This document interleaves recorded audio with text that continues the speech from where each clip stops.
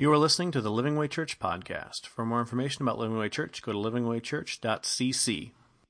There was a recent survey taken on what are the most valued sentences or phrases to hear. And the top 3 most favorite sentences or phrases to hear sum up the heart of every person alive. And they are this. Number 1 is, I love you. Number 2 is, I forgive you. And number 3, supper's ready. And I think that is the heart of every person alive. I mean, who doesn't want to hear those words that I love you, I forgive you, and I have prepared a place for you at the table with me. There's only one person who has ever been willing and who has the authority to say that to every single person alive. To every single person in this room. There's only one who has the authority to say this. Regardless of your past, regardless of your present, regardless of your struggles or what you're going through or what you've been through, regardless of your current circumstance, no one is beyond the reach of Jesus Christ and His words to you today. I love you, I forgive you, and I have prepared a place for you at my table. What we're about to dive into is the most dynamic story of humanity, which is the reason why we're even here as a church, and that is the life of Jesus Christ. There are many accounts of Jesus' life, but there are only 4 that matter. And of the 4, we're going to focus on one. The biblical story of that invitation to come to my table, that I forgive you and that I love you. That biblical story of that invitation is found in 4 gospel accounts. The true story of Jesus is found in 4 gospel accounts. What is the gospel? Well, the gospel simply means good news. But it's not just any news, but it's good, life-changing news. This is not something that you would read in the paper and turn the page on. This is not a pop-up or breaking news from any news site and then you read it and swipe it off. This is the most dynamic, most important, life-changing good news you'll ever hear. What is that gospel? What is that good news? That we can be redeemed and restored to relationship with our Creator. The good news is that Jesus is the power over every area of need in our life. The good news is this, is that God through Jesus forgives sinners. That's the good news. That's this dynamic, amazing good news. And that good news or gospel story is given in 4 accounts. There is only one gospel. The gospel of Jesus Christ. But the gospel is given in 4 accounts. Each is unique.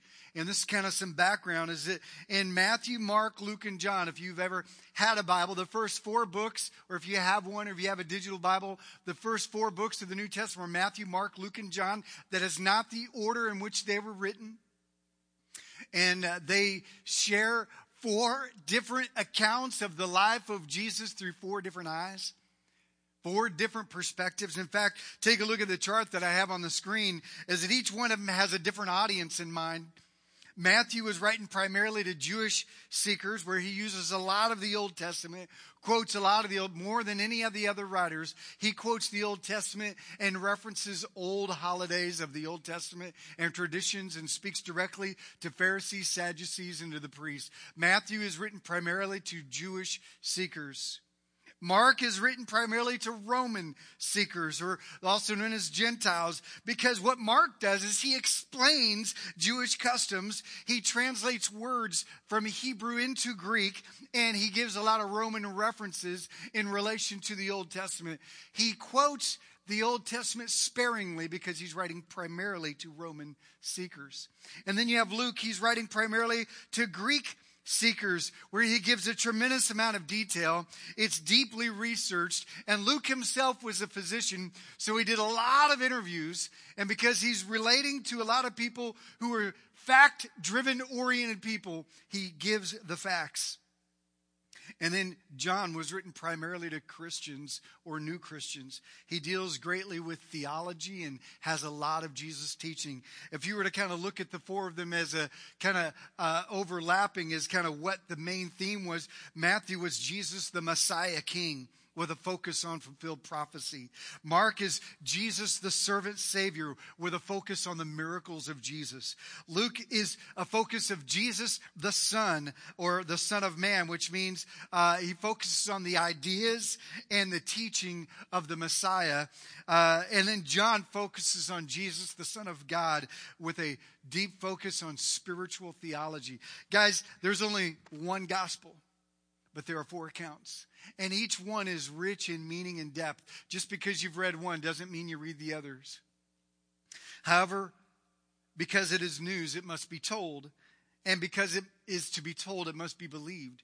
But when it is believed, your life is changed forever and you are saved. You're given salvation. So in March 27th of this year, in less than 2 months, in about a month and a half, is Easter 2016. And what I want to challenge you to do right now and moving all the way to Easter is I want you to pray about bringing at least one person, maybe two people, to Easter with you on March 27th. Now, you can bring them before then. You don't have to wait till March 27th to bring a friend, because what we're going to do between now and Easter is we're going to use the Gospel of Mark to walk us to Easter. Walk us through the life of Jesus to Easter. And we're going to walk all the way there. And on March 27th, we're going to celebrate the resurrection as told through the gospel account of Mark. Mark is divided into two main parts. The first part is chapters 1 through 8, where he focuses on our King, the identity of Jesus. And then chapters 9 through 6 focus on the cross, which is the purpose of Jesus. So you have our King and you have his cross.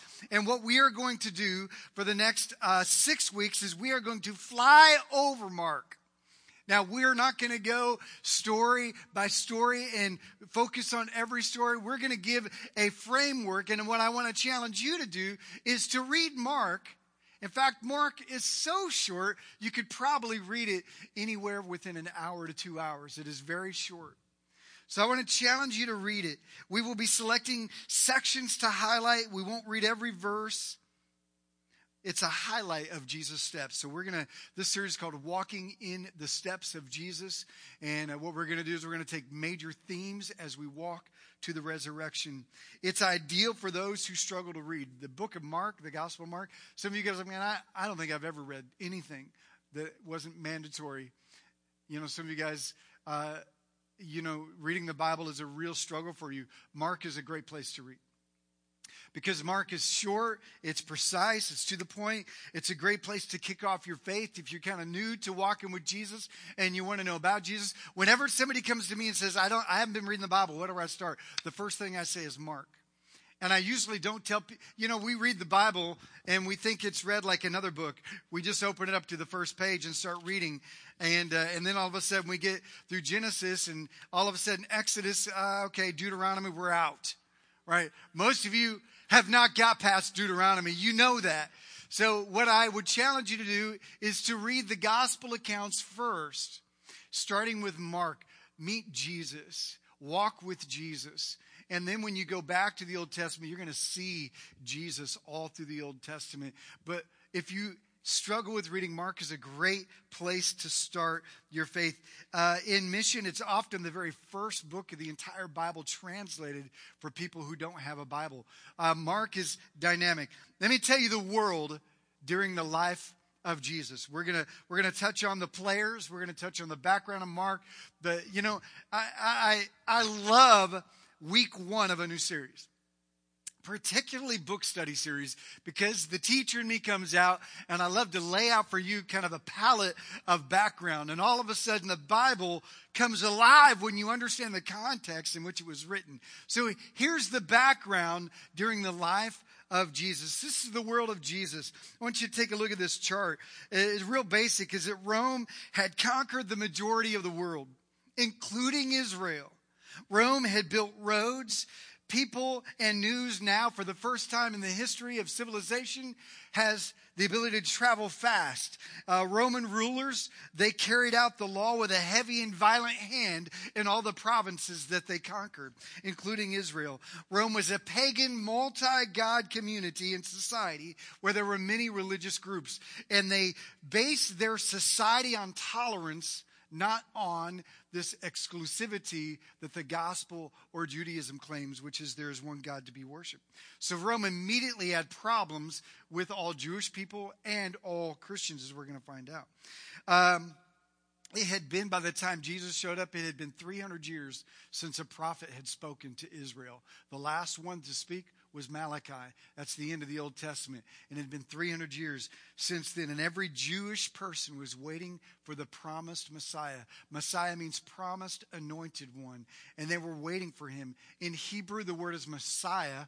And in Greek, the word is Christ. Christ and Messiah are the same word in two different languages. So Jesus the Messiah, Jesus Christ, the promised anointed one. The guy all through the Old Testament that was promised to come and to save and redeem and restore. They were all looking for somebody to come. But because they were under such hardship with Roman authority, the Messiah they were looking for was a military leader who was to overthrow the Roman government and give them back their nation. They were looking for a great military leader, and they were praying every day that he would show up. There was a strong caste system. That means you were either a publican, a soldier, religious leader, or poor and sick. And regardless of where you were, there was an upper and a lower, and there was no crossing over. It was like a line was drawn. You're poor, you're out. You're sick, you're out. You're Roman citizen, you're in. You're a priest, you have a level of money and resources and authority and power. It was very, very strict. Now, here's the players in the stories of the New Testament, particularly the Gospels. Understand the cast of characters. I'm going to have a few of you kind of help me to help the group to understand kind of what the average was here. So there are the Roman officials, and these are the regional governors and military presence. Like if you've ever gone to like some countries and they have like I remember the first time I went to Guatemala on a mission trip, we went to McDonald's and there were guys in full military and machine guns standing at the ends of each counter at McDonald's. Blew us away. They were just standing there with their hands on the trigger in McDonald's. It's like a whole nother world. Right? That's Israel. You have these Roman authorities everywhere with their swords drawn, their armor on, ready to fight, full guard on, heavy hand, and they were abusive. I remember when we were in Guatemala and we were told, don't look at them, don't take pictures of them, and don't stand next to them. Okay, now I don't know if things have changed since then, but that scared us. I was a youth pastor taking a group of teenagers, and our teenagers were scared. They weren't scared, they were scared. So you can imagine how Roman authority might look like. There were soldiers everywhere. So I'm going to ask 8 of you just to randomly stand up. I'm not going to make you come down. So 8 people stand up if you could.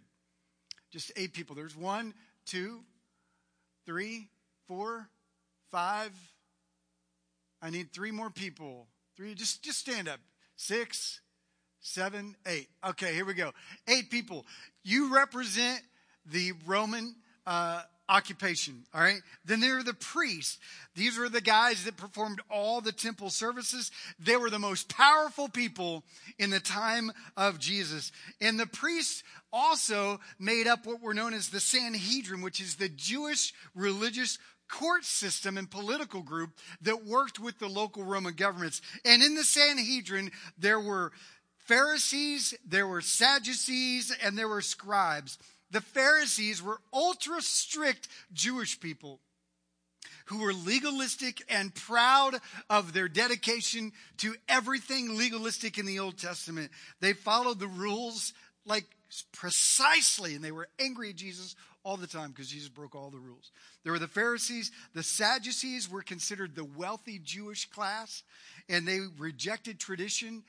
They were more of the liberal Jewish person, and they liked and worked well with the Romans. And then there were the scribes. They worked with the Pharisees, and they wrote down or scribed. They wrote down all the Old Testament. So Pharisees, scribes, and Sadducees and priests, what am I have you? I need 7 people to stand up in a group this size. 7 people. If I could get 7. 1, 2, 3, 4, 5, 6. One more. 7. All right. That represents the Sanhedrin, which is the Pharisees, the Sadducees, and the scribes. And then there was a activist group. They were kind of like terrorists. They were known as zealots. And basically, they were an activist group that used violence to constantly overthrow Roman presence in Israel. So what they would do is they would literally blow up Roman locations. They would slit the throat of Roman guards, and they would start riots. They were terrorists. But their goal was to chase Rome out. But no matter how much fighting they caused and did, which lasted for hundreds of years, by the way, that 300 years where there was no prophet, there was a series of what are known as Jewish wars. And then after the life of Christ, there were more Jewish wars. They were led by zealots and a lot of the people thought the Messiah was going to be a zealot, because there were very popular zealots. One of them, probably one of the most popular, his name was Maccabee. And he's responsible for what's known as the Maccabean Revolt. And if you've ever heard of the holiday Hanukkah, well, Hanukkah is not a biblical holiday. It's a holiday that celebrates the Maccabean Revolt, a Jewish war that predated the life of Christ in that 300 silent year period. So these zealots were constantly stirring up trial and trouble, and that's why the Roman government was even harder. So I need about 4 people to stand up to be zealots. Okay. Heck yeah! All right. Simmer down, terrorists. All right. All right. Now I want you to look around the room. These are the power players in the life of Christ. You've got the Sadducees, the Pharisees. You've got the scribes. You've got the Sanhedrin court. You've got the priesthood. Of course, you have Roman government that is heavy-handed, strong. You've got local government. They call him a king, but he's basically a mayor. Maybe you've ever heard of King Herod. He's basically the local mayor of Israel, and he has little authority, but he's called a king. But then there's a governor. Have you ever heard of Pontius Pilate? He was the governor of the whole region. He hated the Jewish people, hated being there, and Herod was a Hellenistic guy. He was more of a Sadducee. He was very liberal. He liked to live the high life, lived a very rich life, extravagant life, though he was a Jewish person. He lived like a Greek. So he was called a Hellenistic Jew. So you have these levels of government and power and authority. Basically, it's government occupation of a foreign ruler on a country that wants independence, and it wasn't coming anytime soon. In fact, it didn't come at all until 1945 or 46. Sorry, 46 and 47. So it was a long time. All right. So all the rest of you sitting down, you're the poor. You're the disenfranchised. You're the market people. You're the people who are just trying to squeak by in life. All right, have a seat. That's the players in the story. Roman rule was heavy. Religion was cold, heartless. Life is hard. God's people feel abandoned, and they're looking and praying for help. Here's the stage for Mark. Mark is a unique gospel in this. John Mark, the guy who wrote the book of Mark, is actually the cousin of Barnabas. Maybe you've heard of Barnabas in the book of Acts. Some people believe that Barnabas might have written the book of Hebrews. We don't know. But John Mark was the cousin of Barnabas. He traveled with the Apostle Paul. He traveled with the Apostle Peter. And he was a traveler with Barnabas on mission work and ministry. His house, his mother's house, is the location of the upper room where Jesus had the Last Supper, and it's believed to be the location where they prayed and the Holy Spirit fell in Acts chapter 2. His mother is one of the three Marys that went and saw the empty tomb at the resurrection of Jesus. So John Mark has been around for a while.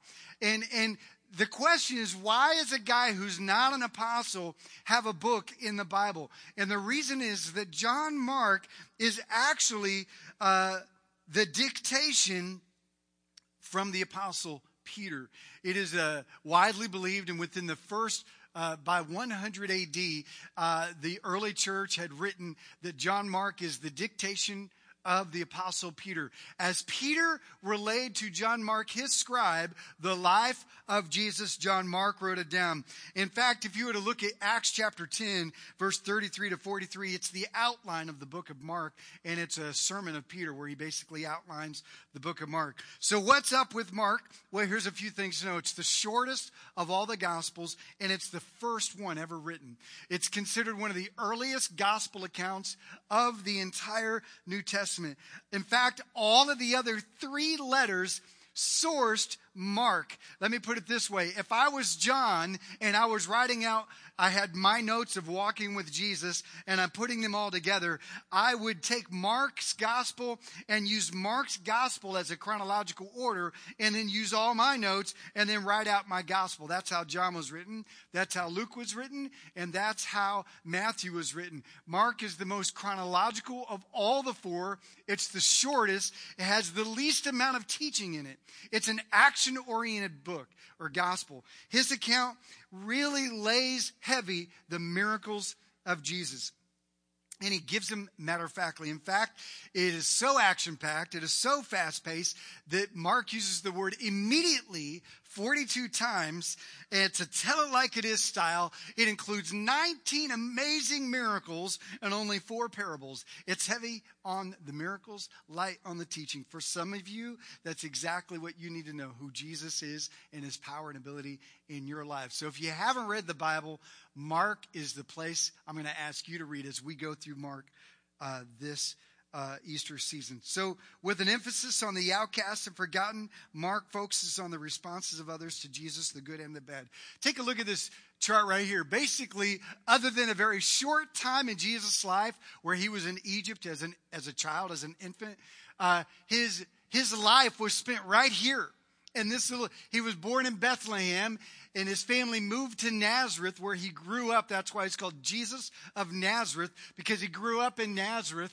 And once his ministry started, the first half of his ministry was in Galilee. The second half was in that second part, Samaria and Judea. So you've got a very small area of land where Jesus spent most of his life. And his entire ministry was in this small region. So the book of Mark and the Gospels all have this location. And Mark asks you, the Gospels ask us 3 simple questions that if you will answer yes to, will change your life forever. And those 3 questions are very simple. Did Jesus live? Did Jesus die? Did Jesus rise? Jesus himself actually asked the most pivotal question that we must all answer in Mark. In Mark chapter 8:29, he asked his disciples, "Who do you say that I am?" This question is presented all throughout the Gospel of Mark in different formats in different ways. And Jesus often asked, as he did in Mark 11, he was asked by others this question: "By what authority are you doing these things?" they asked. "And who gave you the authority to do this?" He was constantly confronted in Mark by whose authority are you? Jesus often was responding with, "Who do you say that I am?" But I love how Mark gives Jesus credentials in verse 1. What Mark does is he lays out the entire gospel with the credentials of Christ in the very first verse. Mark, right at the start, clarifies the authority of Jesus. Let's take a look at it. In Mark 1, it says, the beginning of the good news, or the gospel, about Jesus the Messiah, who is the promised one, that one that you guys have been waiting for, that's Jesus, the Son of God, which means God in the flesh. He sets the stage in verse 1. This is the beginning of everything you need to know about Jesus. He is the promised one who has come to redeem and to save, and he is God with us on this earth. He is the Messiah and the Son of God. Mark jumps straight from that into the ministry of Jesus. There's no genealogy. There's no begats. There's no virgin birth. There's no Christmas story. There's no shining light in Bethlehem. He gets straight to the baptism of Jesus because Mark is like, boom, boom, boom, boom, boom. What we're going to do is we're going to read chapter 1. We're going to fly over a bunch of these stories in chapter 1, and then we're going to lay out the big message in chapter 1 is the authority of Jesus. He clarifies it in verse 1 and sets the stage in one chapter what Jesus' life is all about. So let's dive in to Mark chapter 1, and let's start with verse 4. Jesus is announced. And so John the Baptist appeared in the wilderness, preaching a baptism, which means immersion or cleansing, preaching a immersed cleansing of repentance for the forgiveness of sins. The whole of Judea, countryside, and all the people of Jerusalem went out to him, confessing their sins. They were baptized by him in the Jordan River. So you have John the Baptist out there saying, repent, for the kingdom of God is about to show up on the scene. That's his big message. All right. He says, repent, for the kingdom of God is at hand. That means get ready, cleanse yourself, get ready, because the Messiah is about to walk in. Now, John wasn't just any guy. He was a wild man. He lived on the land, and he ate off the land. He ate bugs and honey. He dressed in animal skin, and he was preparing and yelling, get ready. Mark 1:7, it says, and this was his message. After me comes one more powerful than I, the straps of whose sandals I am not worthy to stoop down and untie. I baptize you with water, but he will baptize you with the Holy Spirit. He says, what I'm doing is just working on the outside. But what he's going to do is he's going to work on you on the inside. I'm just immersing you on the outside. He's going to have you soaked from the inside out. You're going to be baptized and immersed and cleansed by the Holy Spirit through Jesus. So the announcement of Jesus. Then it goes on to the baptism of Jesus, because Mark is like immediately, boom, on to the next thing.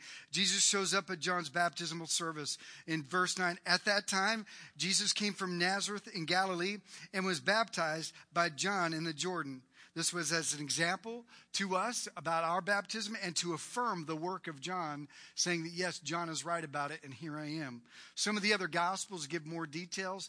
Mark is light on the details. He's like, boom, boom, boom. Okay? It's more of a chronological, to the point. So if you're like, wow, what was that like? Well, then you can read one of the other Gospels and find a little bit more about it. But just as Jesus was coming out of the water, John the Baptist, he was called John the Baptist, John, he saw heaven being torn open and the Spirit descending on him like a dove. This parallels Genesis 1, by the way, where the Spirit of the Lord hovered and fell upon the face of the water. Here comes the Holy Spirit upon the water again, revealing who Jesus is. This is a parallel of Genesis 1. And a voice came from heaven, you are my Son, in whom I love. With you I am well pleased. Jesus' deity is fully revealed. The Father, Son, and Holy Spirit. Not since creation have you seen all three visualized so clearly. And it's at this moment. Father, Son, and Holy Spirit, the Trinity, triune, 3 in 1. Jesus is baptized. It moves on. Jesus is tempted. Verse 12. At once the Spirit sent him out into the wilderness, and he was in the wilderness for 40 days, being tempted by Satan. He was with the wild animals, and the angels attended him. Other Gospels elaborate more on the details. John was later captured, and he was put in prison for his condemning of King Herod's lifestyle, the mayor, the local mayor, basically. Mark doesn't tell us that story. Why? Because Mark focuses on Jesus. He references characters, but everything Mark writes is Jesus, Jesus, Jesus, Jesus, Jesus. So he says this is all he says. After John was put in prison. That's it. That's all he says. I mean, if you didn't know who John was, you didn't know any of the story, like, wait. Why was he put in prison? What happened to him there? Mark says he was put in prison. After he was put in prison, Jesus went into Galilee proclaiming the good news of the gospel of God. And this was his message. The time has come, he said. The kingdom of God comes near or has arrived in front of you. Repent and believe the good news. So John the Baptist's message was repent for the kingdom of God is coming. Jesus' message is repent because it is here. It is so near. It is right in front of you. Now, it was a gospel of repentance and change. And then Jesus calls his disciples immediately. Verse 16, as Jesus walked beside the Sea of Galilee, he saw Simon and his brother Andrew casting a net into the lake, for they were fishermen. Come follow me, he said, and I will send you out to be fisher of men, or fish for people. At once they left their nets and followed him. It goes on to say that he begins to see a couple other disciples and says, hey, come follow me. Verse 21, Jesus drives out evil spirits. They went to Capernaum. And when the Sabbath came, Jesus went into the synagogue and began to teach the kingdom of God. The people were amazed at his teaching because he taught them as one who had authority. Circle that in your Bible if you're writing in it. He had authority, not as the teachers of the law. His authority was evident. Just then a man in their synagogue who was possessed by an impure spirit cried out, I love this. A man in their synagogue was possessed. Guys, listen, church is filled with possessed people.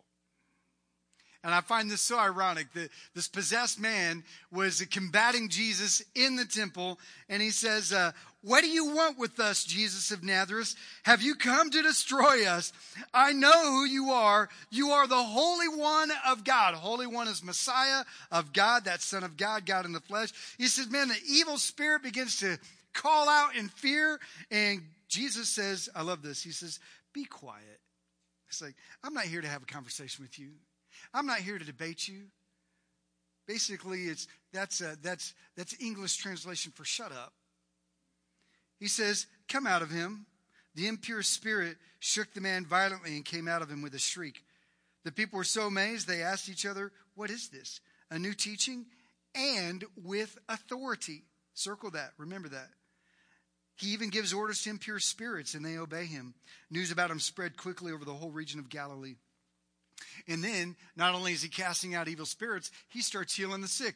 Check this out in Mark chapter 1. Remember, Mark's like, bam, bam, bam. It's like a ping pong game. He's like all over. And then this, and then this, and then this, and then this. Verse 29, as soon as they left the synagogue, they went with James and John to the home of Simon and Andrew, Simon's mother-in-law. Simon, who later is called Peter, you know, the famous Peter of the disciples. Before he was called Peter, his name is Simon. And this is Simon's mother-in-law, which means Peter was married. We don't know who his wife is. She's not mentioned, but his mother-in-law is. We don't know whether she is alive or whether she passed away. But this is Peter's, his disciples' mother-in-law, okay, was in bed with a fever, and they immediately told Jesus about her.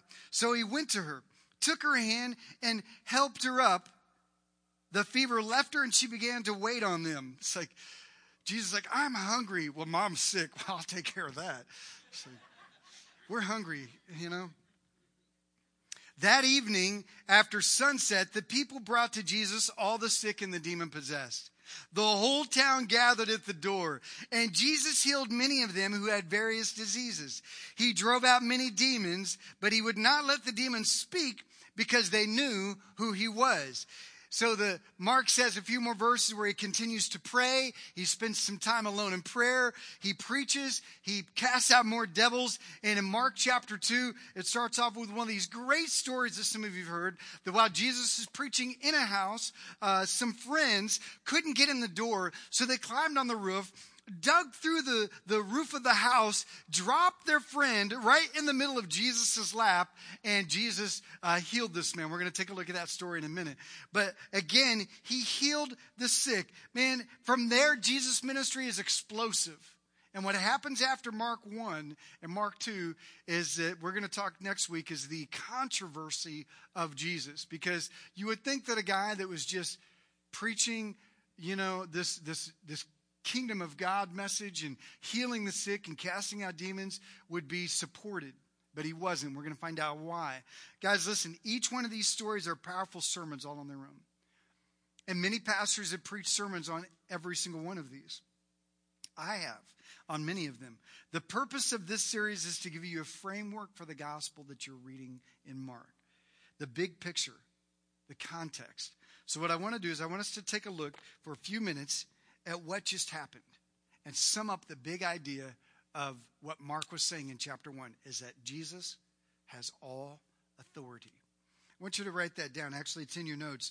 John Mark establishes right off the top, it can be summed up with the authority of Jesus. Jesus has all authority. In verse 1, he kicks it off. He is the promised Redeemer, the Savior, the Messiah, the Christ, the one we've been looking for.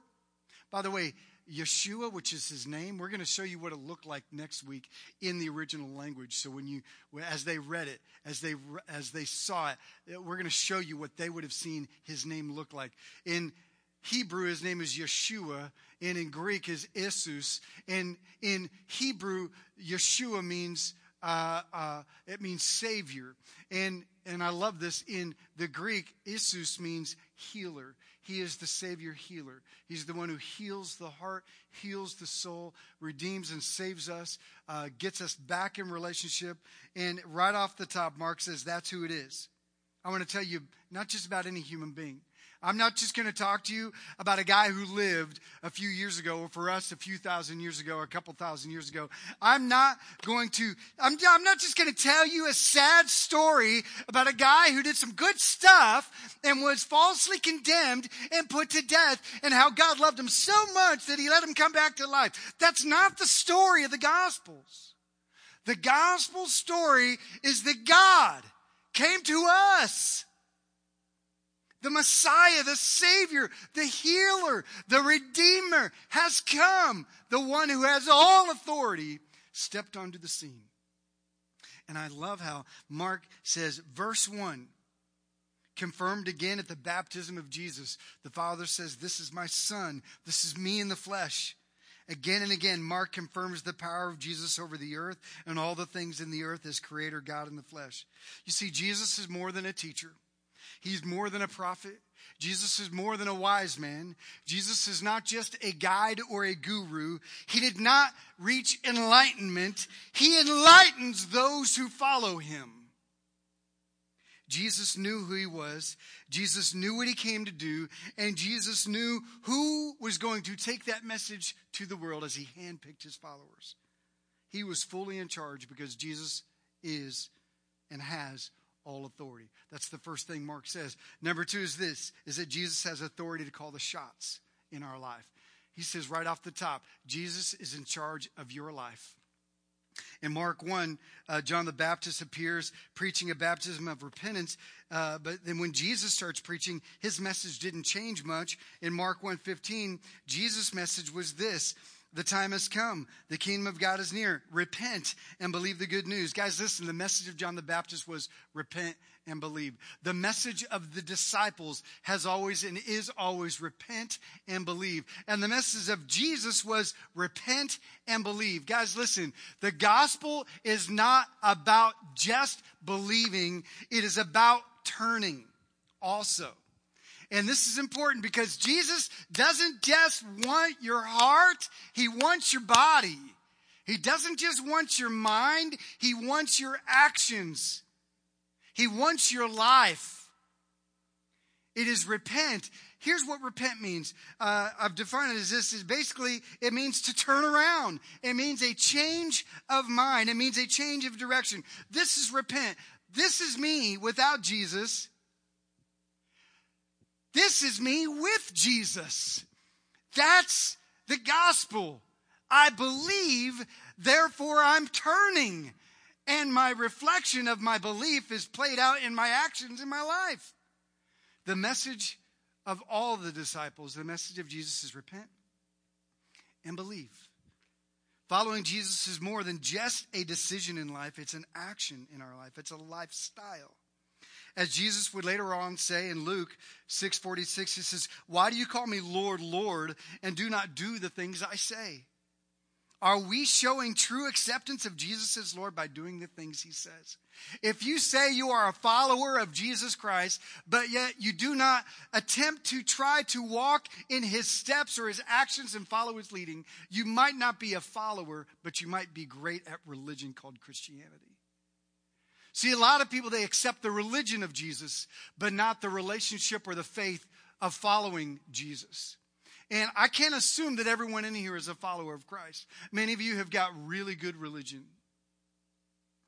Mark tells us up front to follow Jesus is to leave your old life behind. In Mark 1:16, he calls the disciples. Verse 17, he says, come, follow me. Jesus said, and I will send you out to fish for people. At once they left their nets and followed him. See, Mark calls us to follow. He uses the word follow 17 times in this little bitty gospel of 16 chapters. He says, follow, follow, including my favorite verse of all time in Mark 8:34.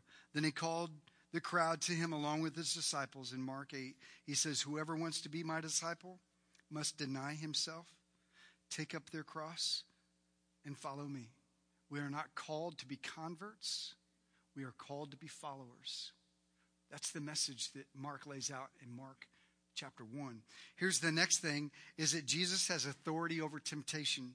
Jesus was led and tempted, and we are reminded that Jesus can relate to our struggles, our issues, and our battles.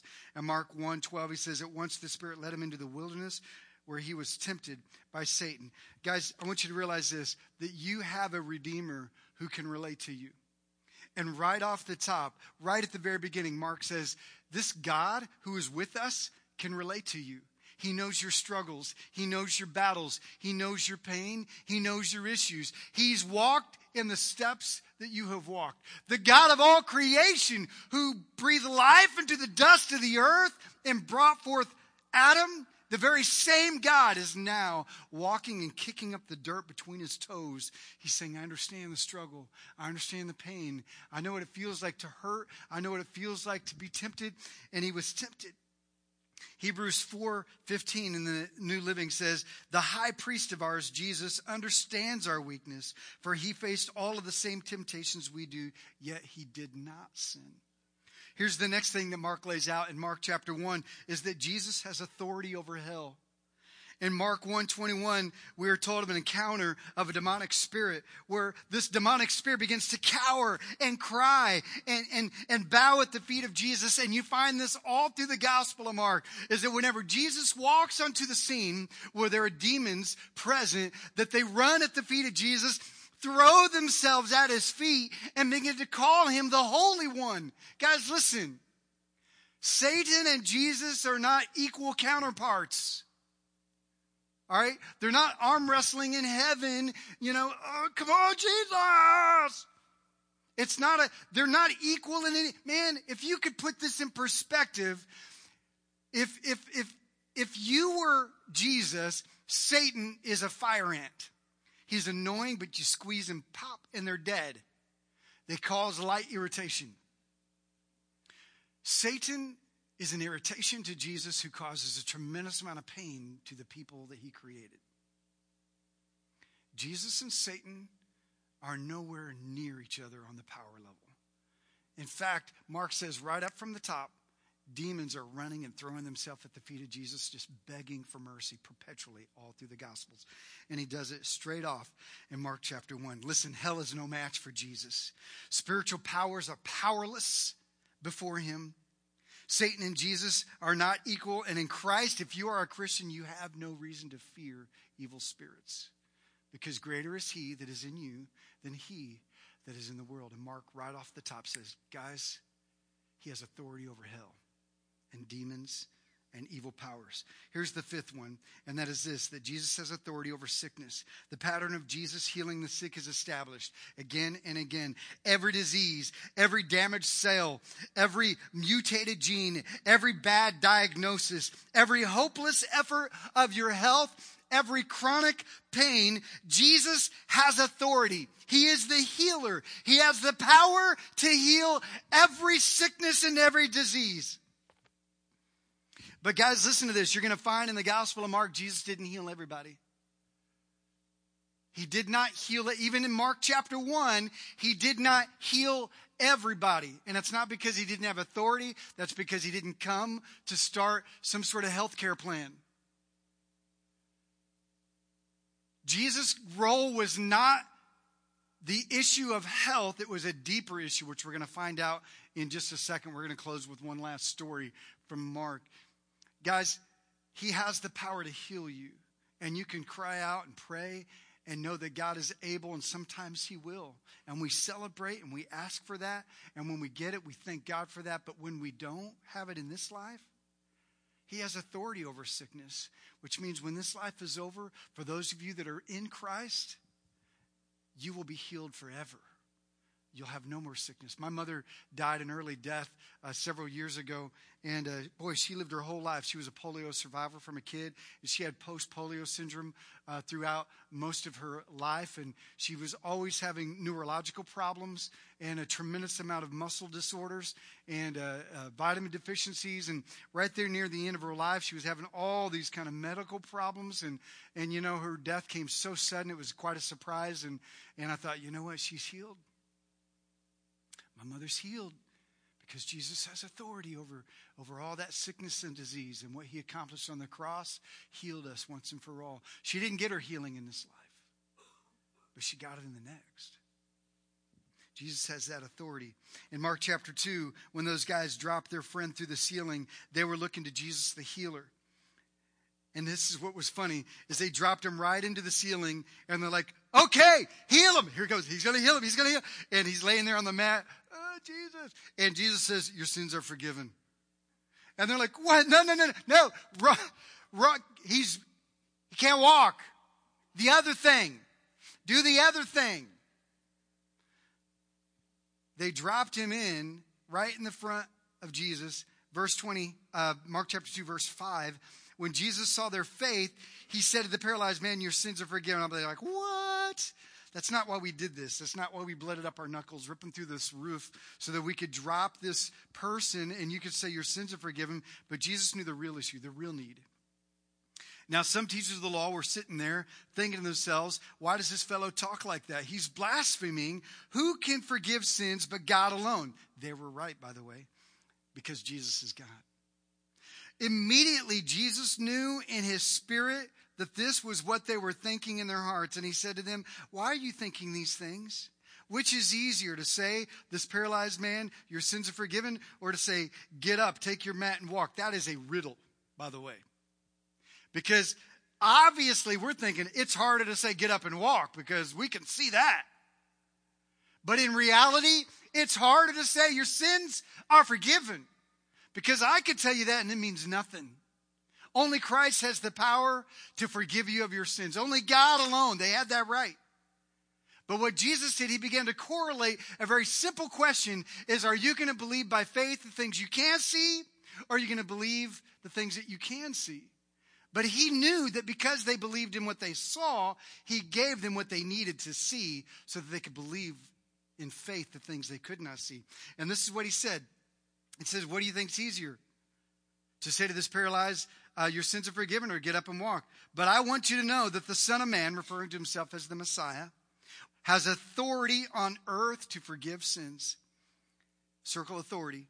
So he said to the man, I tell you, get up, take your mat, and go home. He got up, took his mat, walked out in full view of them all. This amazed everyone, and they praised God, saying, we have never seen anything like this. Here's the last thing. Jesus has authority over sin. While John baptized with a focus on the outside, Jesus will baptize with the Holy Spirit with a focus on the inside. Jesus deals with the real issue like he did with that man that dropped through the roof. He says, what you think you need, what you in this room think you need is more money. What you think you need is a better job. What you think you need is a better car or your marriage fixed. What you think you need is that your kids can get their life together. What you think you need is to get off that drug or that addiction, or to get some sort of help or to go back to school. What you think you need is what you see. But what Jesus knows you need is that your sins are holding you back and keeping you separated from the Creator. Our selfish attitudes and our sinful behavior. No matter where you've been, no matter what you've done, regardless of your past and present, there is no one beyond the reach of Jesus' grace. You're more than fertilizer. You were made for heaven. Everyone here will spend eternity somewhere.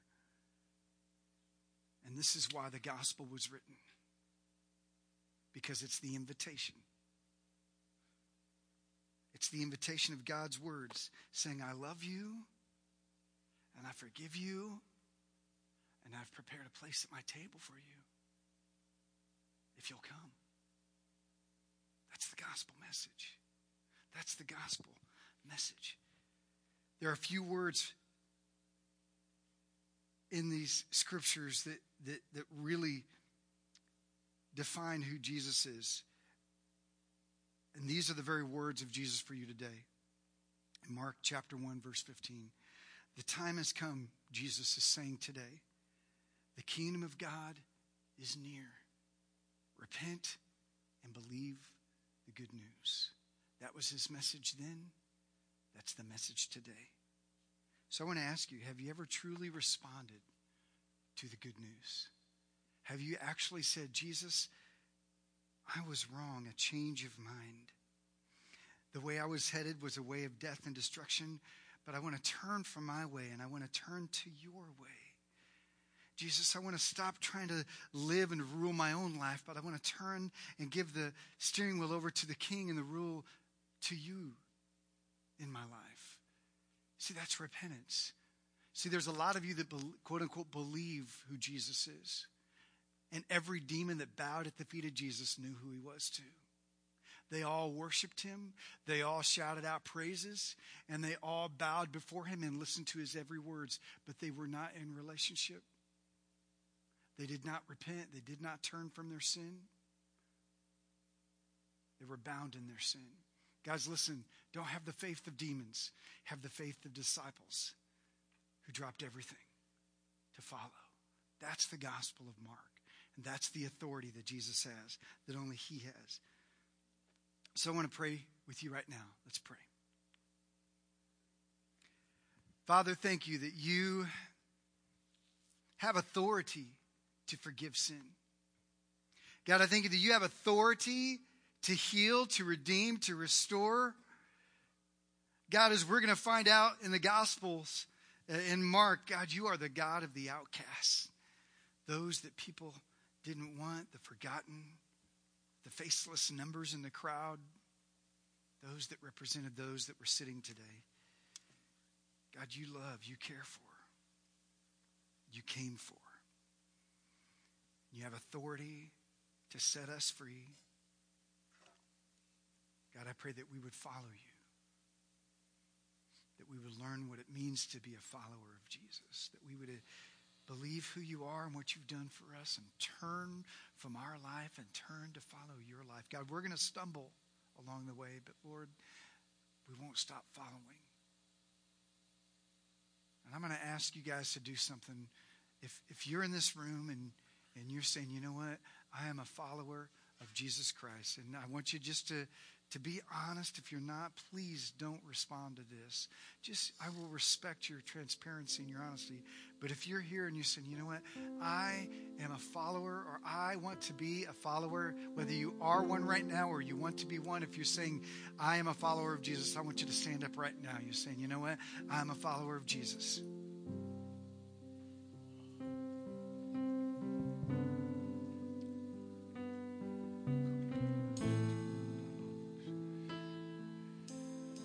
Father, I pray in Jesus' name that if there's anyone who stood up that is not a follower, God, I pray that the Holy Spirit would move in their life.